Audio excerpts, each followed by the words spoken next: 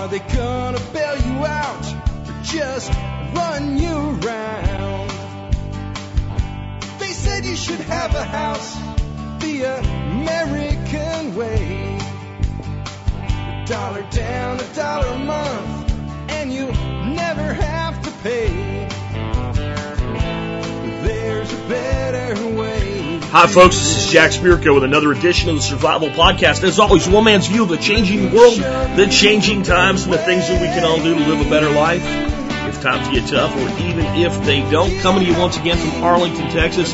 Today with episode 495. Today is a Wednesday, and we are going to talk about prepping in an urban and suburban environment. There's a lot of things that won't be in today's show, specifically how to store food and things like that, because all the shows I've done on that, and we'll do that on that in the future with methodologies for food storage and water storage and all, they all apply. I mean, you can a green bean the same way in Chicago, Illinois as you can a green bean in the middle of the mountains in Idaho. You put away your mountain house food or things like that the same way in Jacksonville, Florida as you do in the middle of the Bitterroot Mountains in Montana. A lot of the things that we do is exactly the same. Important, though, is how we think about things, how we assess things, how we examine things, what we prepare for, what we expect to happen. If you live in the middle of the Bitterroot Mountains and something happens that, you know, is really nationwide in scope or global in scope, bugging out's probably not a good idea for you. It may not be a good idea for you in the cities. Definitely probably not a good idea out in the Bitterroots. Why? You're probably about as remote as you can get. So there's certain differences based on geography that we need to talk about, and we're going to talk about a lot of those things. It's really a continuation of yesterday's show. Yesterday I talked about suburban and urban homesteading, more of just the homesteading stuff.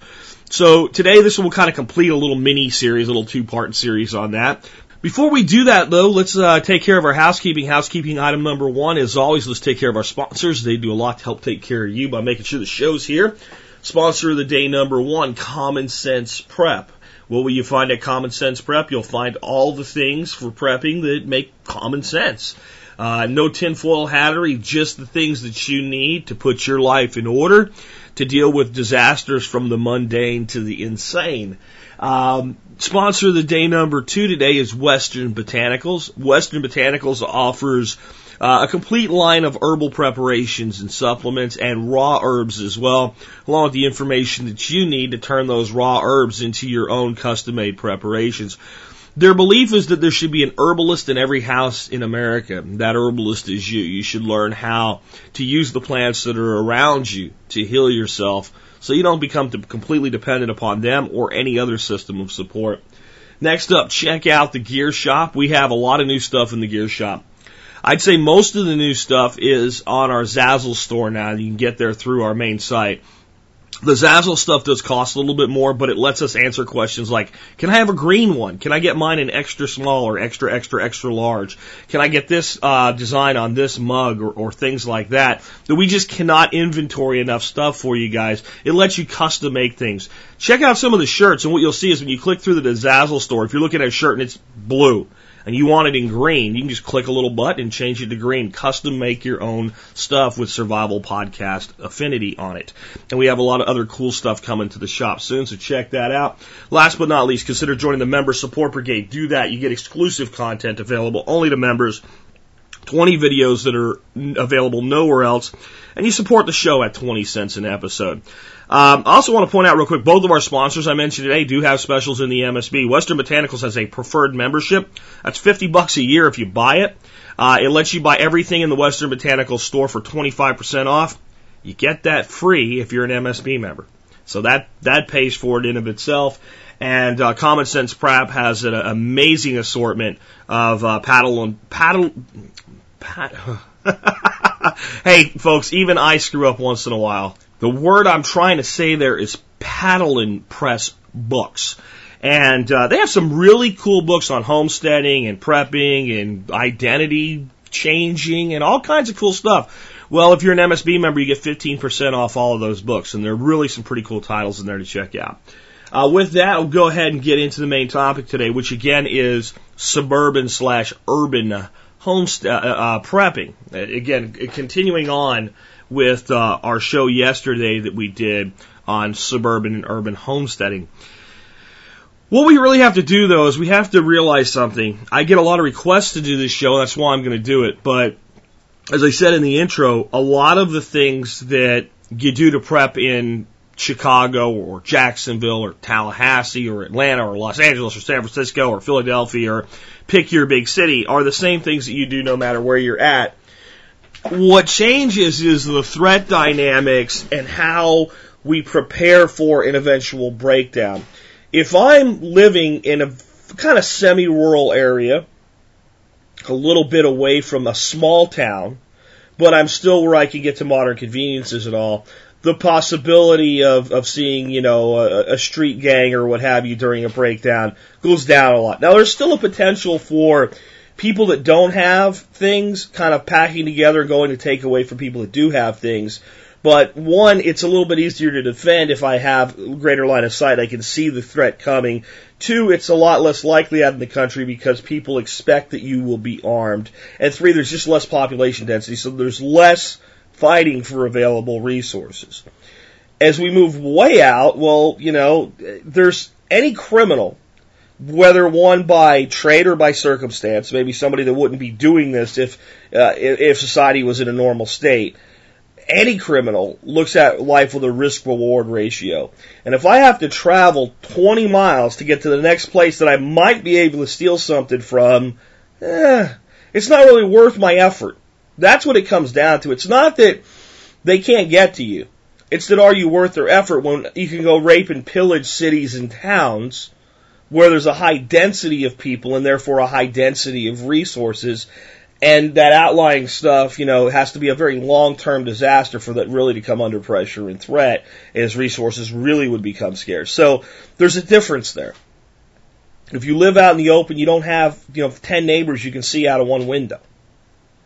And that density is part of the problem. But what it really comes down to, and what we always have to do when it comes to survivalism and we are preparing, is realize that as human beings, we have 5 primary needs. They are water, food, shelter, security, and fire. And fire, I actually don't just call that's a kind of an old school list. Water, food, shelter, fire, security. I actually call fire energy. Because it's not the fire that you want. It's the energy the fire produces. If we think about what fire does for us, it provides us illumination. Well, we can also do that with a flashlight, a solar backup system, something jerry-rigged off of car headlights. It's an energy function. It provides us warmth. Again, we can do this with other forms of energy. Fire is probably the most efficient in a disaster, but it's still the energy, the heat radiation that we're looking for. It can provide us with the ability to cook, okay? And again, that's an energy function. It's about heat. So if we have an electric stove, again, in a disaster, but it's important that we understand that what we really want from the fire is the energy. Because then when we're in a situation where we can't use fire, we can figure out what other source of energy might provide the same functionality. And security. I just did a show recently on security. It probably dovetails very well with this one. Here's the thing about water. You can survive for about 3 days without water. That's about it. And some people can't. There's a lot of people that would be dead in a day with no water. And in certain situations, most people would be dead in a day. When you say 3 days without water, it's best case scenario. Food, they say 3 weeks. People have gone longer. In a bad situation, you might be dead in 3 hours or less without shelter. Okay, if it's hot enough or cold enough. But shelter, is easy to improvise. Fire, it all depends on the situation, how long you can do without fire. Security is a big one, though. Because security is something that if everything just works out, you can survive your entire life without it. There are people that walk through their lives completely situationally unaware. They don't think anybody will ever hurt them. They don't think anybody will ever do them harm in business, life in general, in any way, shape, or form. Everybody's nice. They are the perfect victim. And yet, because of karma or circumstance or what have you, it almost seems like they have a little golden bubble around them. And sometimes it's a lot of people that really admire them for that to kind of protect them. So they also have good friends around them to protect them. But they walk through life with no worries and no security, no concept of defense. There's people that don't lock their doors, they don't lock their windows. They'll walk down a dark street with no concern, and somehow they live to be a ripe old age of 90-something, and then they die in their sleep, and they go off to wherever we go when we die, whatever you believe, and nothing happens. And that can create a false sense of security. The fact that we do without it so often, and it could go years, days, months, something anywhere in between without it, without any need for it whatsoever, at least any perceived need. But here's the reality. You know how long you can live without security when you need it? Less than a second. It takes less than a second for someone to slit your throat or shoot you or club you with a bat. Less than a second. So it is the one need that we don't know how long we can do without it. So I had a firearms instructor one time email me and say that you can only do without the security for 3 seconds. That's what he teaches people in his, concealed carry. And I thought that's actually a very dangerous way to look at it. Because the person says, well, I've gone without security my entire life. Security is the one we never know how long we have before we can't do without it. But when we get to the point that we can't, not only is he right with 3 seconds, he's underestimating. He's just trying to fit the rules of 3 so people remember it, right? Less than a second. Less than a second to be dead or injured beyond repair. Less than a second for a virus to enter your system and eventually kill you. Less than a second to lose your freedom by making a stupid decision. Less than a second to lose the food that would sustain you by making a stupid choice. And the reason I'm harping on security so much is it's the one that is more important probably in the city than in the country. You are more likely to come to encounter that 1 second of necessity if there's thousands of people around you versus a couple dozen. When there's a couple dozen people around, you know what people tend to do in a disaster? They group up. They pull together. They share what resources they're willing to share. They keep some to themselves. But basically, they come together. The bigger the crowd gets, the greater the level of distrust, the greater the panic, the greater the fear, the more mouths to feed, the greater the potential for the real disaster. Because as I've said before in this show, it is not the disaster that's really dangerous. Storm comes through and starts ripping roofs off of houses. It kills people, it injures people, damages property. But in reality, its timeline is a short duration timeline. Big hurricane might move through an area and do all of its major damage in several hours. And then maybe there's some aftermath with some flooding that's several days. But without someone coming in to restore order, you can have civil breakdown that lasts several months. And you're just as dead if somebody clubs you with a bat to take the few things you've managed to scavenge for yourself as you are if when a hurricane comes through you get hit in the head with an oak tree. Death does not come in degrees. If you take away one thing from today, I want you to take that away. And I know this is another time where I'm getting a little bit dark, but hey, once in a while, if we're going to talk about things that threaten our lives, we have to be open to the reality that there are some real threats out there. And your fellow man can become a threat. So security is absolutely paramount in any survival situation. But it's even more so when you're in a high density populated area. And I want to really drive home how important security is. You would think that, let's say you were in a wilderness survival situation, you got lost, and you and a buddy are out there trying to get somebody to find you. Well, you'd think security's not really that important, right? I mean, you want to be found. You're out there lighting fires so people can find you. Maybe if you're on a beach, you're creating a big sign that says help, flashing an SOS. You're doing everything you can to get found. The last thing you would want to do is repel somebody. Really? What about a bear? Mountain lion? Pack of feral dogs. Dogs, not hogs. Dogs. You know, I mean, dogs get together, feral dogs get together, they act like a wolf pack. It's dangerous. You're out in the middle of nowhere, what about someone that would do you harm? Someone you think you found to help you, and it turns out to be someone that takes advantage of your bad luck. Security is always important. Just the more people that are around, the more important it becomes. As a suburban or urban prepper, there are 4 big things that you need to do a threat assessment based on. The first one is kind of the most mundane one in most people's eyes, and it's something that people spend the least amount of time thinking about, but it's the most likely to cause a problem. And that's what I call life position. You might think that's about money. No, money's the next one. That's financial position. Life position is things like, well, how old are you? How old are you?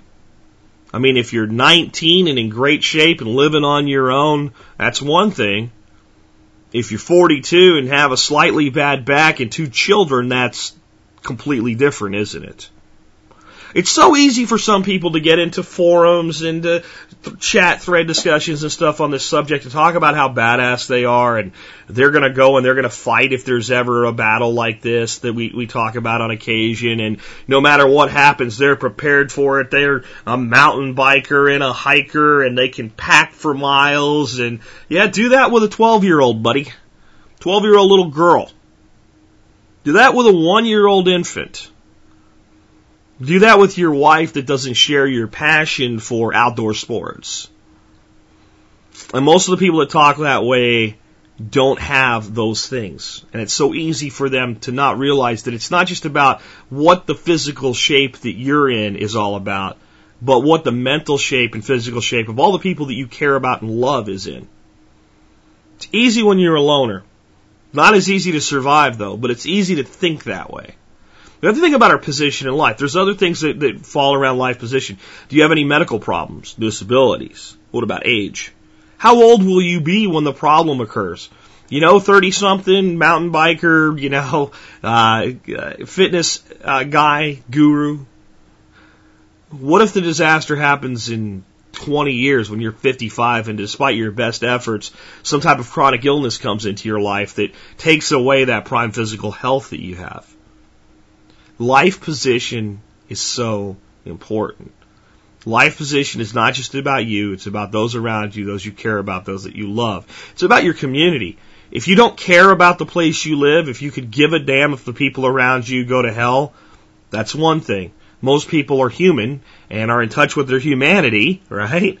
And they actually, the reason they choose to live somewhere, even though they might prefer somewhere else better, is there's certain redeeming qualities about the place that they choose to live. There's a reason they don't live somewhere else that they could live. They made the best of what choices they had available to them, and that means that they do give a damn about the place around them. All of these things are part of your life position, and you don't want to wait until there's a critical disaster to assess this, because you'll find yourself in that disaster torn. Do I do this or do I do that? Do I help this person or do I help that person? Do I stay or do I go? Because if the first time you have to assess limitations and strength is when you're under extreme stress, and a bad decision could mean death, disaster, disability, injury, loss of a loved one, giving up on a place you actually care about and didn't realize you cared about it until you had to make the choice. If the first time you have to do that is under stress, you won't make the right decisions. Or if you do, it'll be the same as, well, you had 6 decisions to make and you rolled a dice and it came up 3 and 3 just happened to be right. You won't think clearly.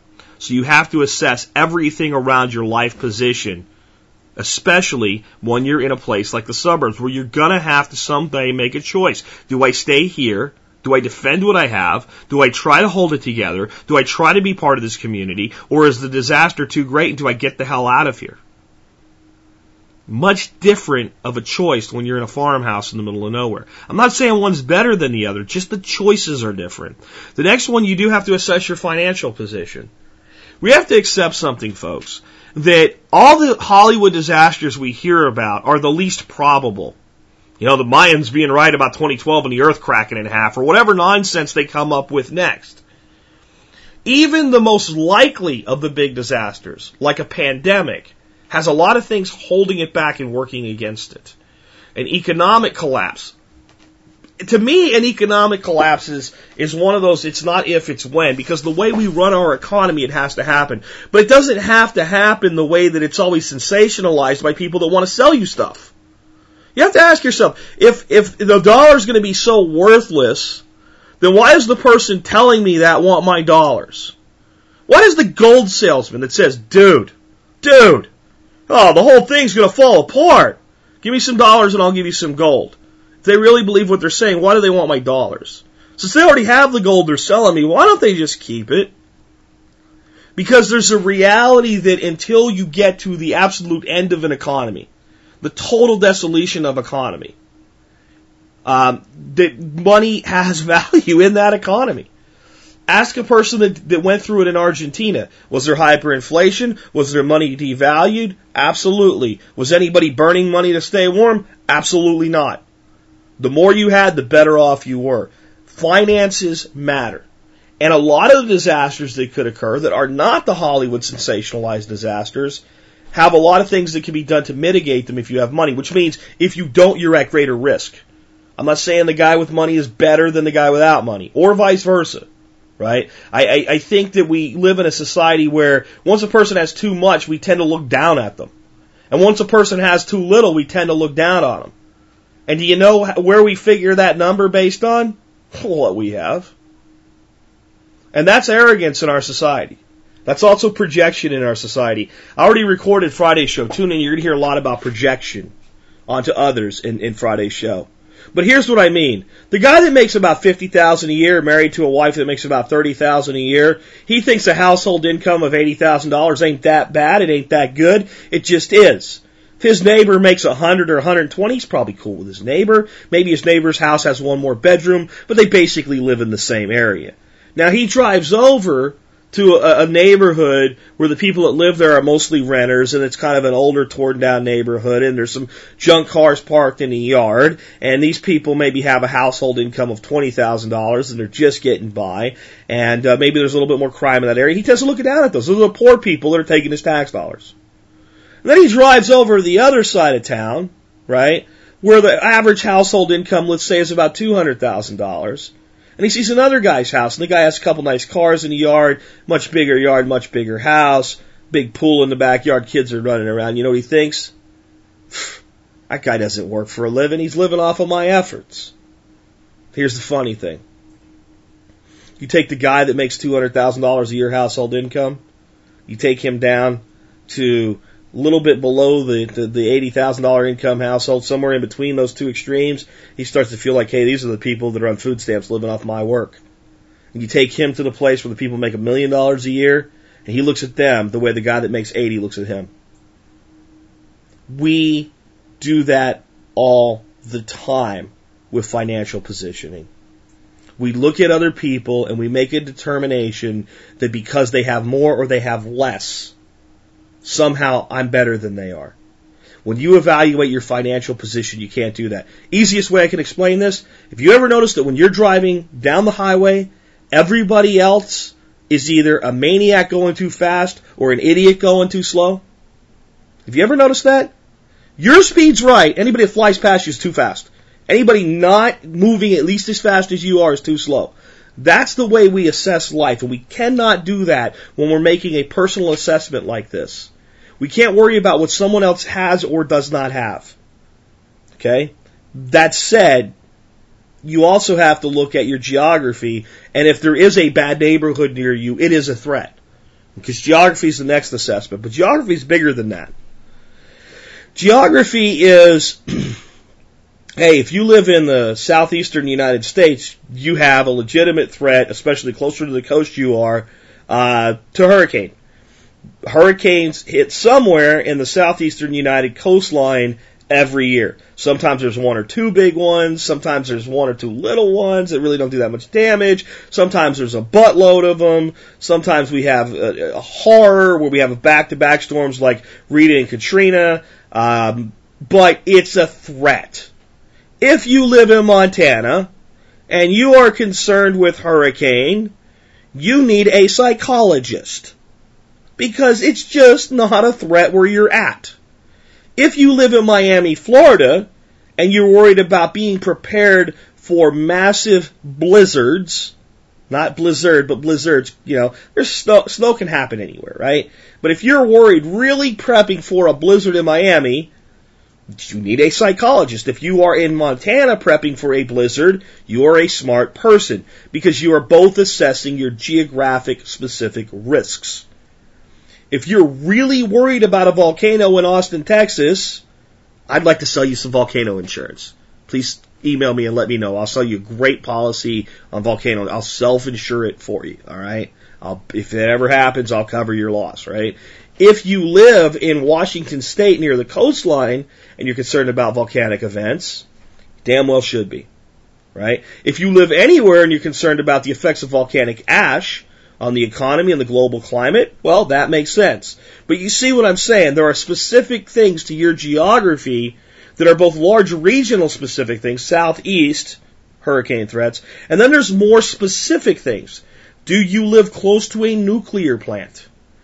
Do you live close to a large city that would be a high target for terrorist activity? Unfortunately for me, right now anyway, until January, I do.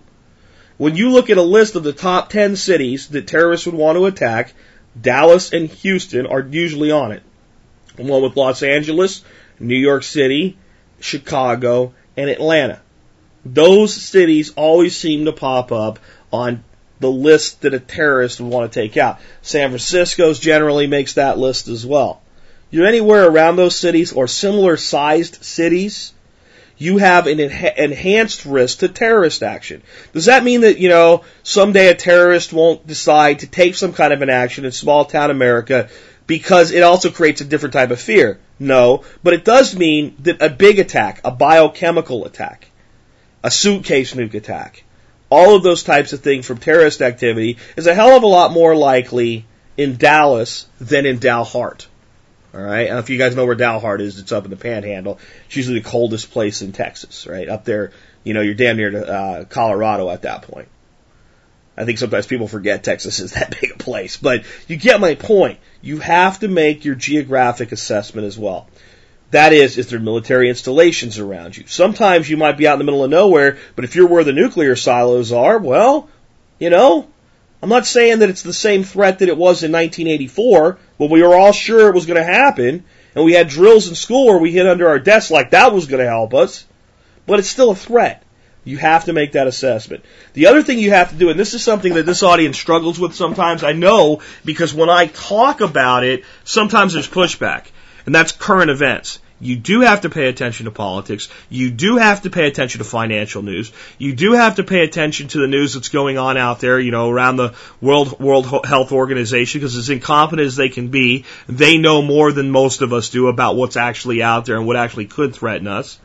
You have to pay attention because your risk changes based on what's going on in the world.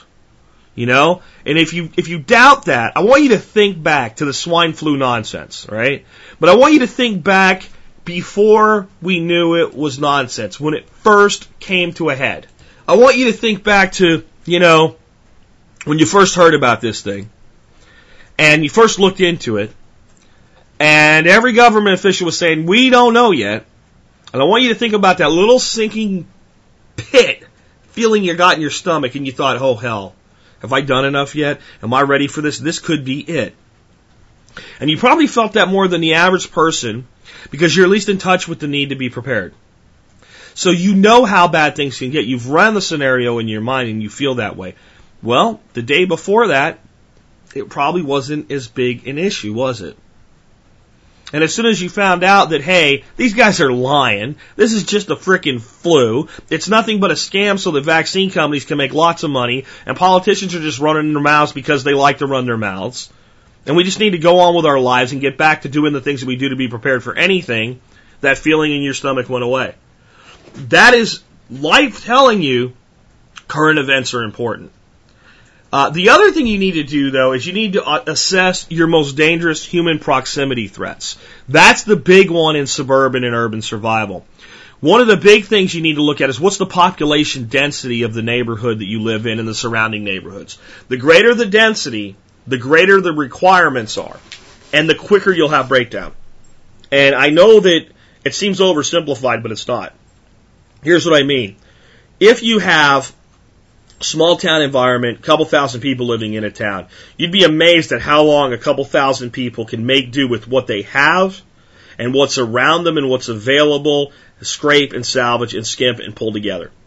If you have a neighborhood with a couple thousand people in it, inside of a city with a couple 100,000 people in it, as soon as the resources dry up, what is available gets scavenged, scraped, hidden, consumed, and destroyed. And now we have more hungry people with less resources, and then we have greater conflict. So you have to assess the population density of your neighborhood. And in a true breakdown, the greater the density, probably the quicker you need to be on pulling the trigger and deciding, even though it's not optimum, I'm getting the hell out of here. I know that I tell you guys that in most situations, you need to, bug in. And I do believe that. I believe that in most disasters, bugging in is the way to go. In a disaster that you can look to the future, though, and see, this is gonna take all the food off the grocery stores, and not for 2 weeks, maybe 2 months or longer. If you're in one of these areas, and here's the big one. You need to know where the hell you're gonna go, and you need to figure that out now. And I know not everybody can buy a bug out location. And even just having a place to go is not enough. You have to have resources available to you when you get there. This is the place for groups, for people getting together. Even though I talk against that sometimes, I want to be clear about this group thing again. What I talk against is Tom and Bob, who are actually buddies at work, that both discover they're preppers, going out and buying some piece of land somewhere and trying to turn it into a survivalist retreat where each of them owns 50% of the land and they share everything. The reason I'm against that isn't because it's not a good idea in a disaster. The reason I'm against it is because in real life it ruins Bob and Tom's relationship.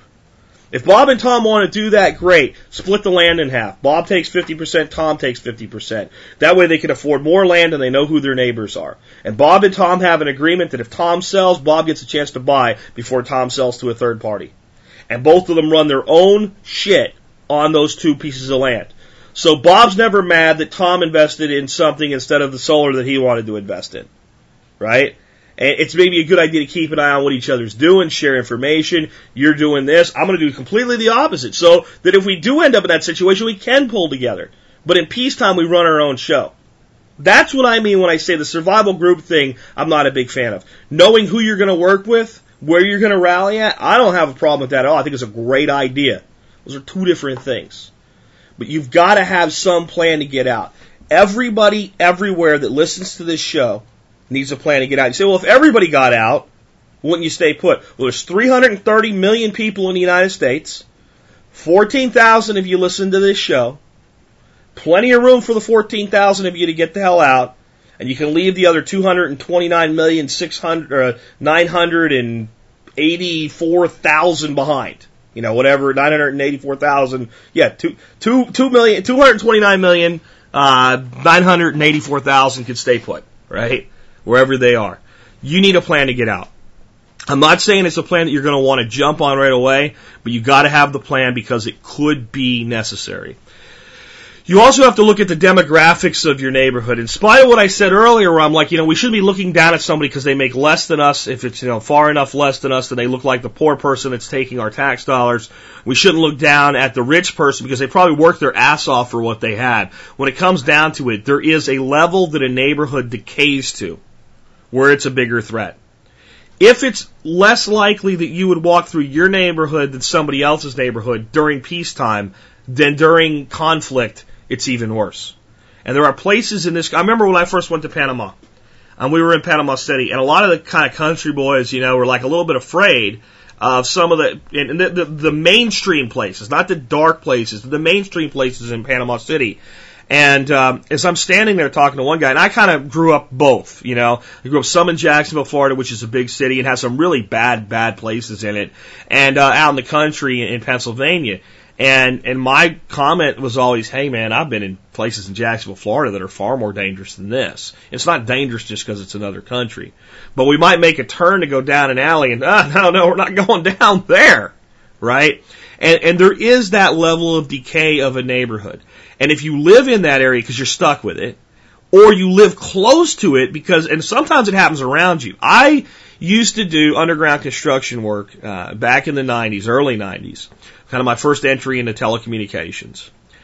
And we would work in neighborhoods with houses, and you'd look at them and go, man, that's $300,000, $400,000 houses in this neighborhood.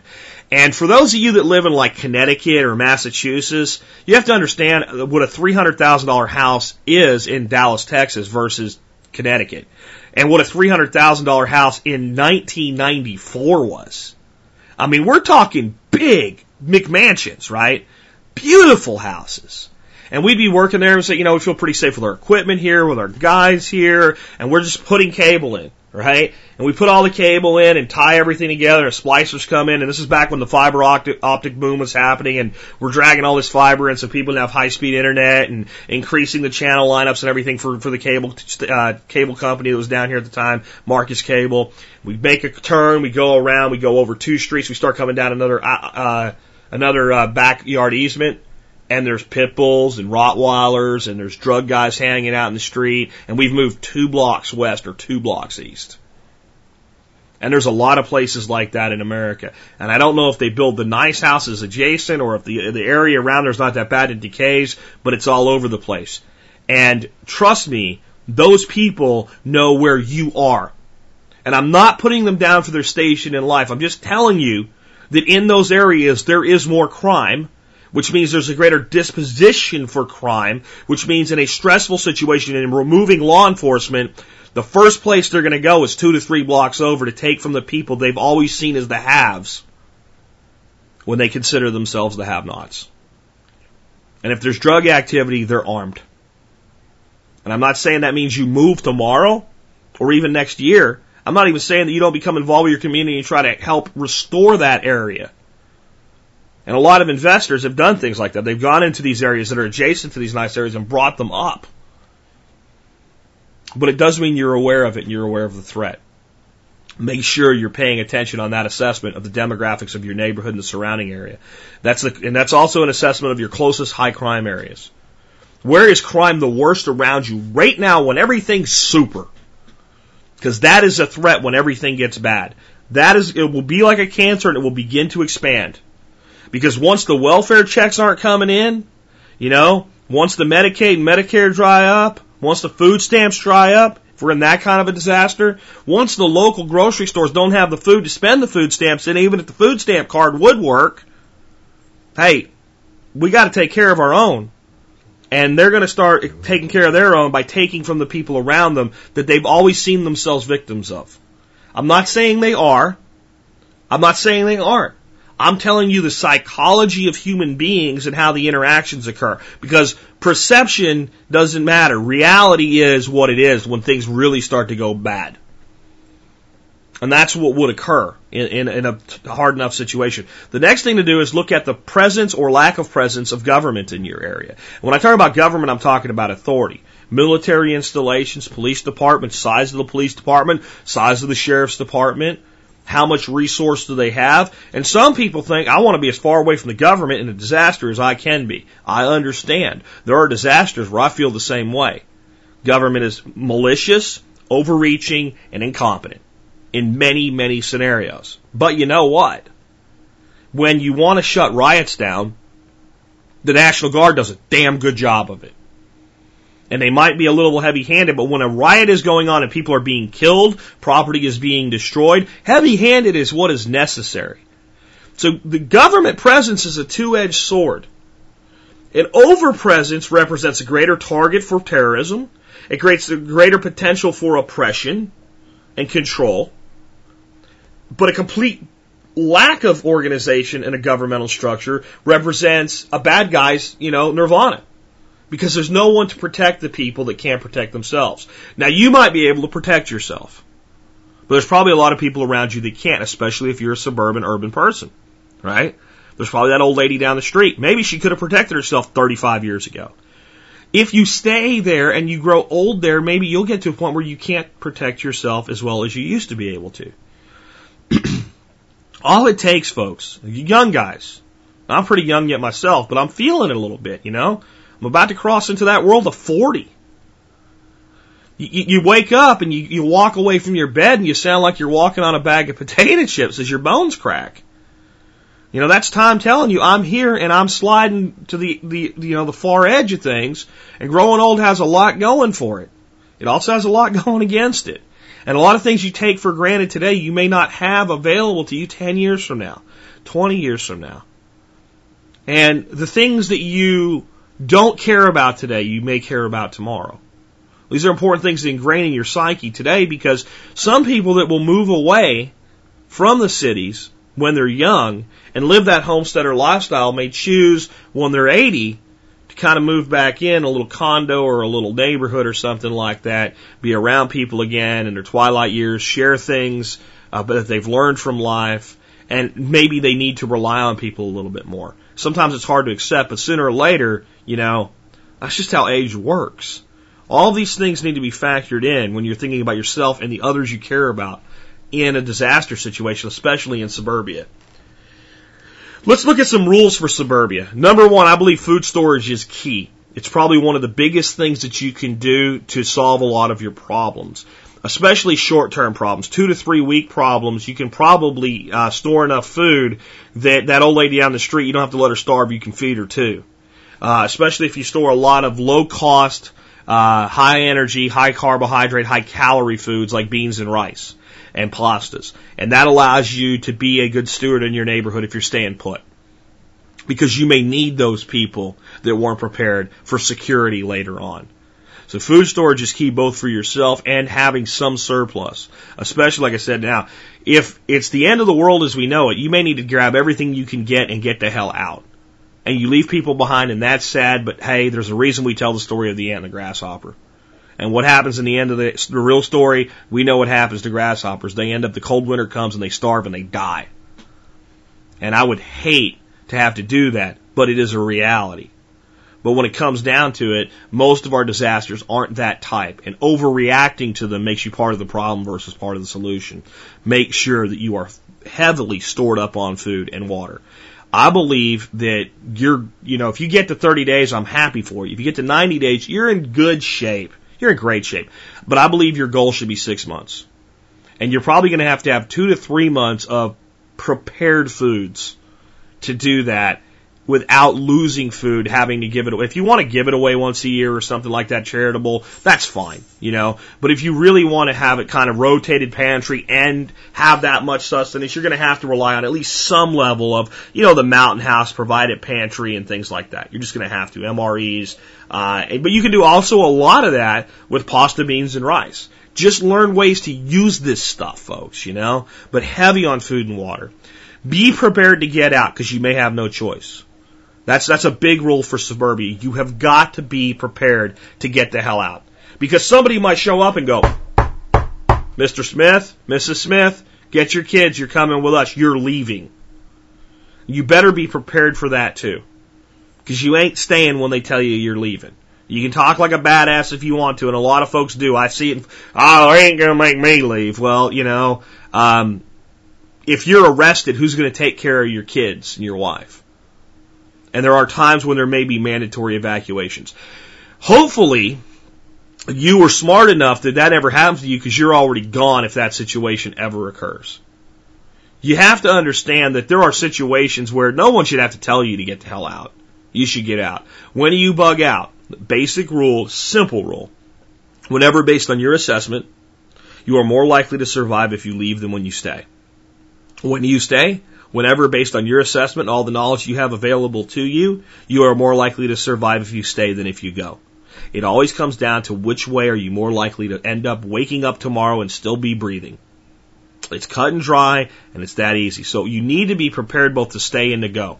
You need to have plans for both. That's a hard rule of suburban urban planning.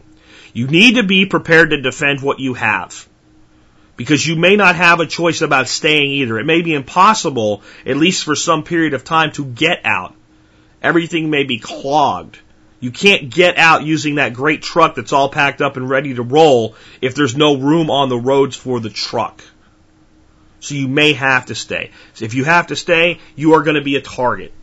Again, I hear a lot of nonsense from people. Jack, if you have that garden, you're a target. If you are breathing in this type of a disaster, you are a target. If you are surviving, you are a target. If you are known to exist, you are a target. If you are existing, you must have something to keep yourself alive with. Since we can only go a few days without food and water without ending up, in a little heap on the ground and or dead, anybody that sees you and you're in relatively decent health knows that guy's got something. So I don't like to look at this as a road warrior scenario and all this other, Hollywood nonsense. I don't like to be a heartless person that says, you should have prepared, you didn't, I live, you die. But you do need to realize that as nice a person as you are, as kind of a person as you might be, as much as you care about your fellow man, that your first duty is to your family. And you have a right and responsibility to survive. Because you have a right as a human to continue to exist. We have that inherent right. It's defended in our Constitution. By the way, that's what the Second Amendment is really about. It's not just about guns. It's about the right to exist and defend yourself and defend that right. It's about the right to self-defense, self-preservation. You have a right. Along with your right to survive comes a responsibility to see to the people that you care for and to see to your own needs. If you have a right to survive, you have a responsibility to make sure that you have the types of things we talk about. Food, water, and a means of defense. An ability to create fire, an ability to have energy. You don't get a right without a responsibility. That's something we've stopped teaching people in this country. It's very important that we understand that. Be prepared to defend what you have. In a disaster, help but don't coddle neighbors, especially during a major breakdown. What I mean by don't coddle is don't feed them 3 squares. If you have some neighbors you want to help out a little bit, hey, it's a gallon of beans, a bag of beans, a little bag of rice. This is all we can spare. I don't know how long it's going to take you. We don't have much. Not, hey, come on over, move on in. Because then you become the gravy train. And everybody in that neighborhood will be coming to you. Everybody. Some with malice and some just for a handout. And you cannot take care of everybody. That's why everybody should be doing a little bit to be prepared themselves. That's why I'm so passionate about spreading the word of preparation. If every household in America had a minimum 30-day supply of food in their home, and that's not, those of you who have done it know, it is not that hard to have 30 days worth of food and drinking water. 30 days worth of bathing water and all that other stuff, that's tough. But 30 days worth of water to drink and 30 days worth of water to eat for your household, it's not convenient at first, but once you get it done, it's no more difficult than anything else, right? That we do in our daily lives. And if everybody had that, we would skate through 99% of potential disasters. Because as long as the initial panic didn't occur, if everybody didn't freak out right at the height of the beginning of the disaster, the civil breakdown doesn't occur, and then we have time to use the resources. We're smart as a species, folks. There are a lot of stupid people out there. There really are. I mean, you see dumb people all the time. But as a species, as a group, we're the smartest beings we know of. At least in the physical world anyway. We're the smartest thing out there. We can fix problems as long as we don't lose sight of our own intelligence and the resources that we have, and as long as we don't turn on each other. Well, if we can get the majority of people into a state of 30 days worth of readiness, we're in great shape. A lot of the problems we talk about will never occur. Now, we'll never do it. We'll never get 100% on that. But I'm optimistic enough to believe that we can turn this country around and get 20% of us there. And the 20% of us can hold things together, not in a perfect utopia, but at least prevent the complete loss of everything. I think 10% can pull that off. I'm aiming for 20. I want 20% of America basically prepped for a month. That's my goal. I want you prepped for a month tomorrow because you know better. And it ain't that hard. Act as though your life depends upon it because it might. The other thing is, and I'm pretty public with who I am and what I do, but I have to be. How can I get on the air and do a show every day like this and not say, hey, I'm Jack Spear? I'm not supposed to get on here and go and put like a voice thing on there, like, hello, this is Jack Spear, the Survival Podcast. I am anonymous and I cannot tell you who I am or where I'm from, Well, come on. You know, do you think anybody'd listen to this show and take me seriously if I was in public? That doesn't mean that you should be. At least not overly public. You need to conceal what you have. And please don't centralize your storage. Make sure that there is food in multiple parts of your home. So that in a security situation, if you are ever breached, and the people that breach your security get away with something, they don't get away with everything. And they don't come away with the impression that there's more. You want them, if they do get anything, to go, you know, the only thing I really saw in there was what we took. These people don't really have much else. You don't want them coming back for more. And it's just basic redundancy. You know, I learned this in communications. If I have a business customer and he says this computer system cannot go down, then what I do is I run 2 pieces of infrastructure, let's say 2 pieces of cable to that computer. So that if one fails, the other one picks up. I plug them into 2 different uplinks on 2 different paths back to whatever other place it has to go. But the big thing I don't do, I don't run those 2 cables side by side, right next to each other, through a ceiling or a floor or underground or anywhere. They take 2 entirely different paths. Because if they're in the same proximity to each other, and let's say it's an underground cable, and a backhoe digs up the cable and cuts it in half. If they're in the same trench, they're both cut. My redundancy is now pointless. You have to practice that with your preps. Everything doesn't go in the same place. It's great to have a nice, well-organized pantry. I have one. I think you should have one too.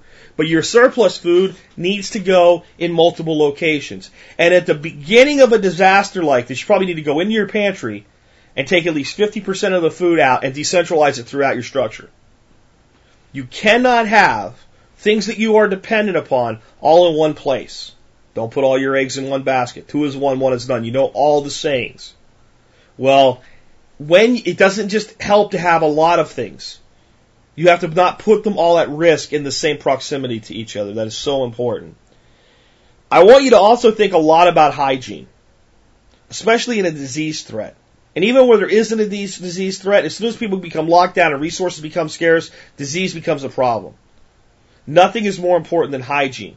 It's getting rid of your waste. As disgusting as that is, we have to accept it. So chemical toilet supplies.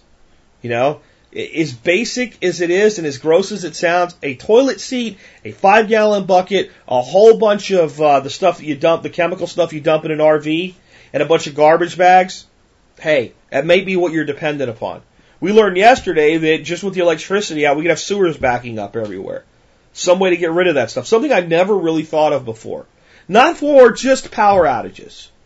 I've always known it's a problem with flooding and things like that because you get back pressure and things, but hey, all it takes is electricity going out and all of a sudden we have raw sewage backing up into people's homes. And every time some clown dumps a 5-gallon bucket of water in the back of his toilet to try to flush it, we make it worse.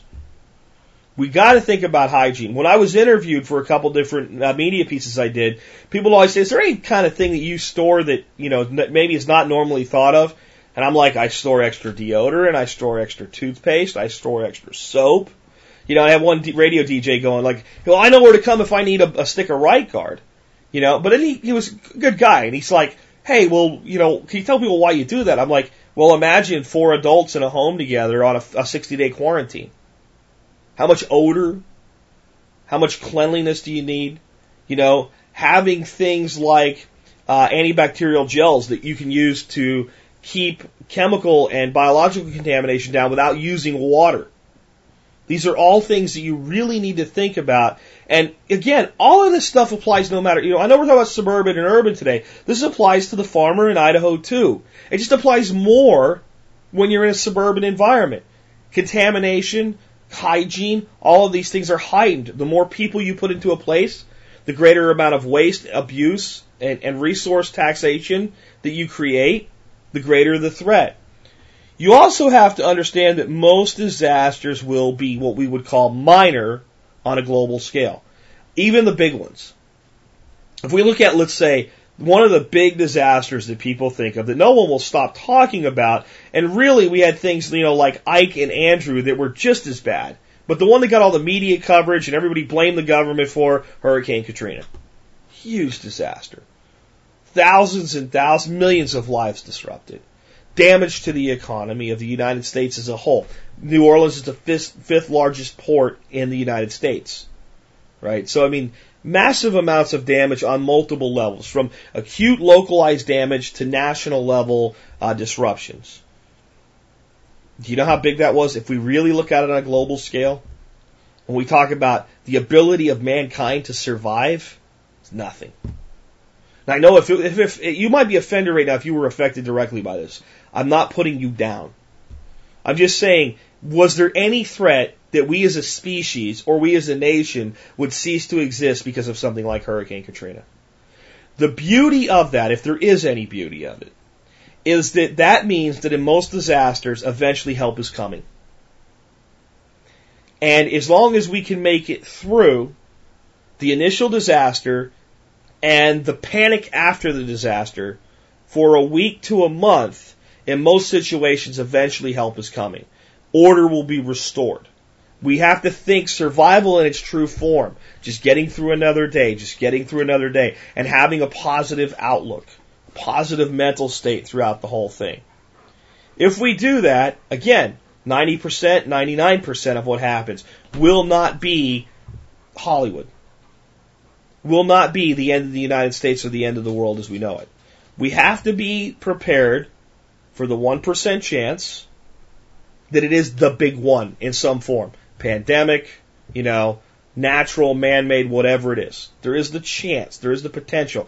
Electrical grid failure from one coast to the other.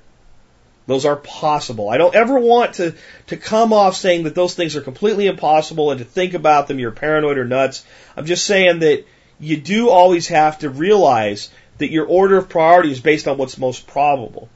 And what's most probable affect you tomorrow is losing your job or losing a member of your family. Those are the two disasters that sooner or later almost every single person comes into contact with. And we go up from there.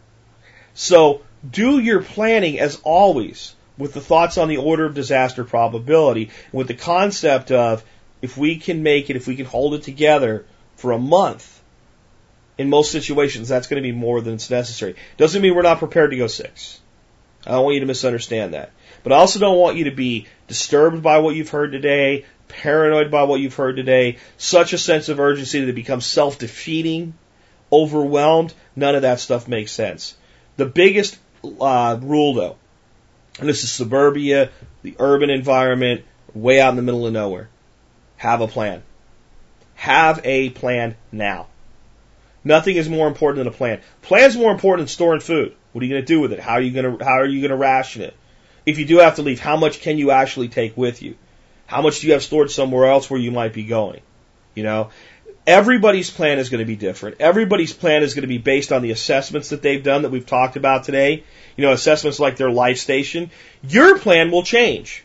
Your plan when you're 35 is going to be different than your plan when you're 75.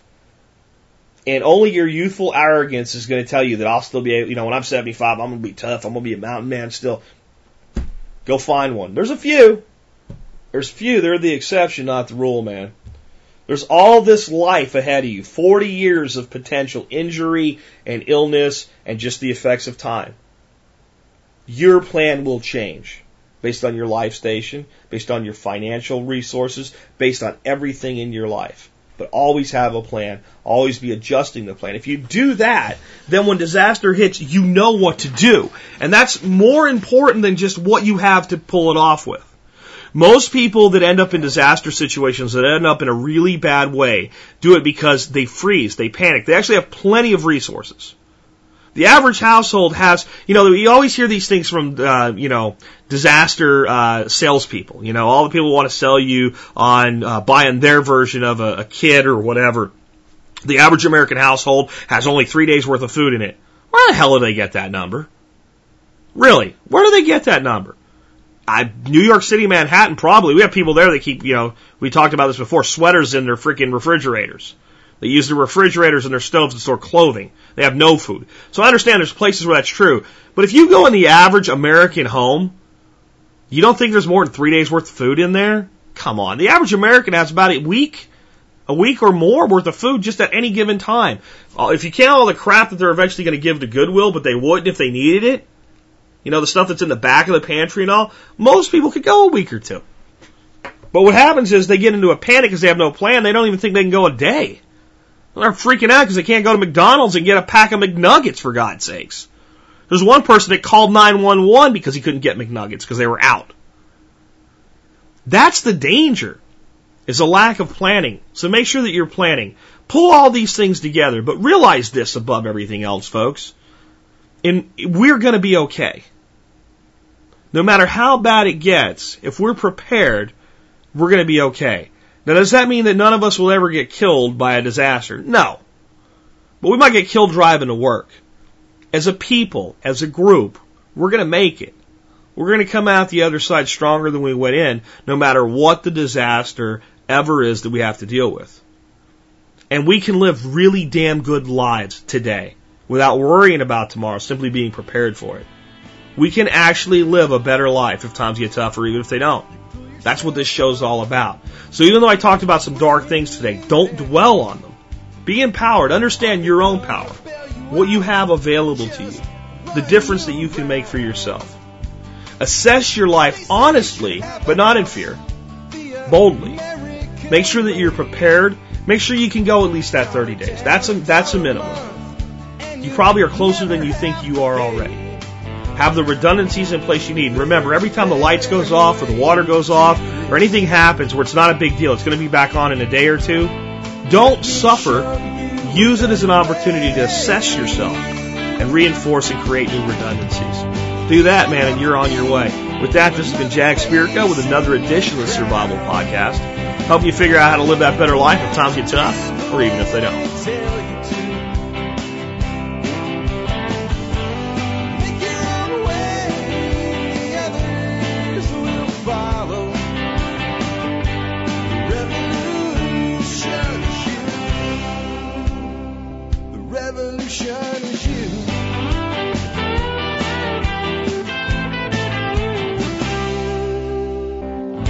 Someday we'll realize our children just can't pay, 'cause nobody up there cares.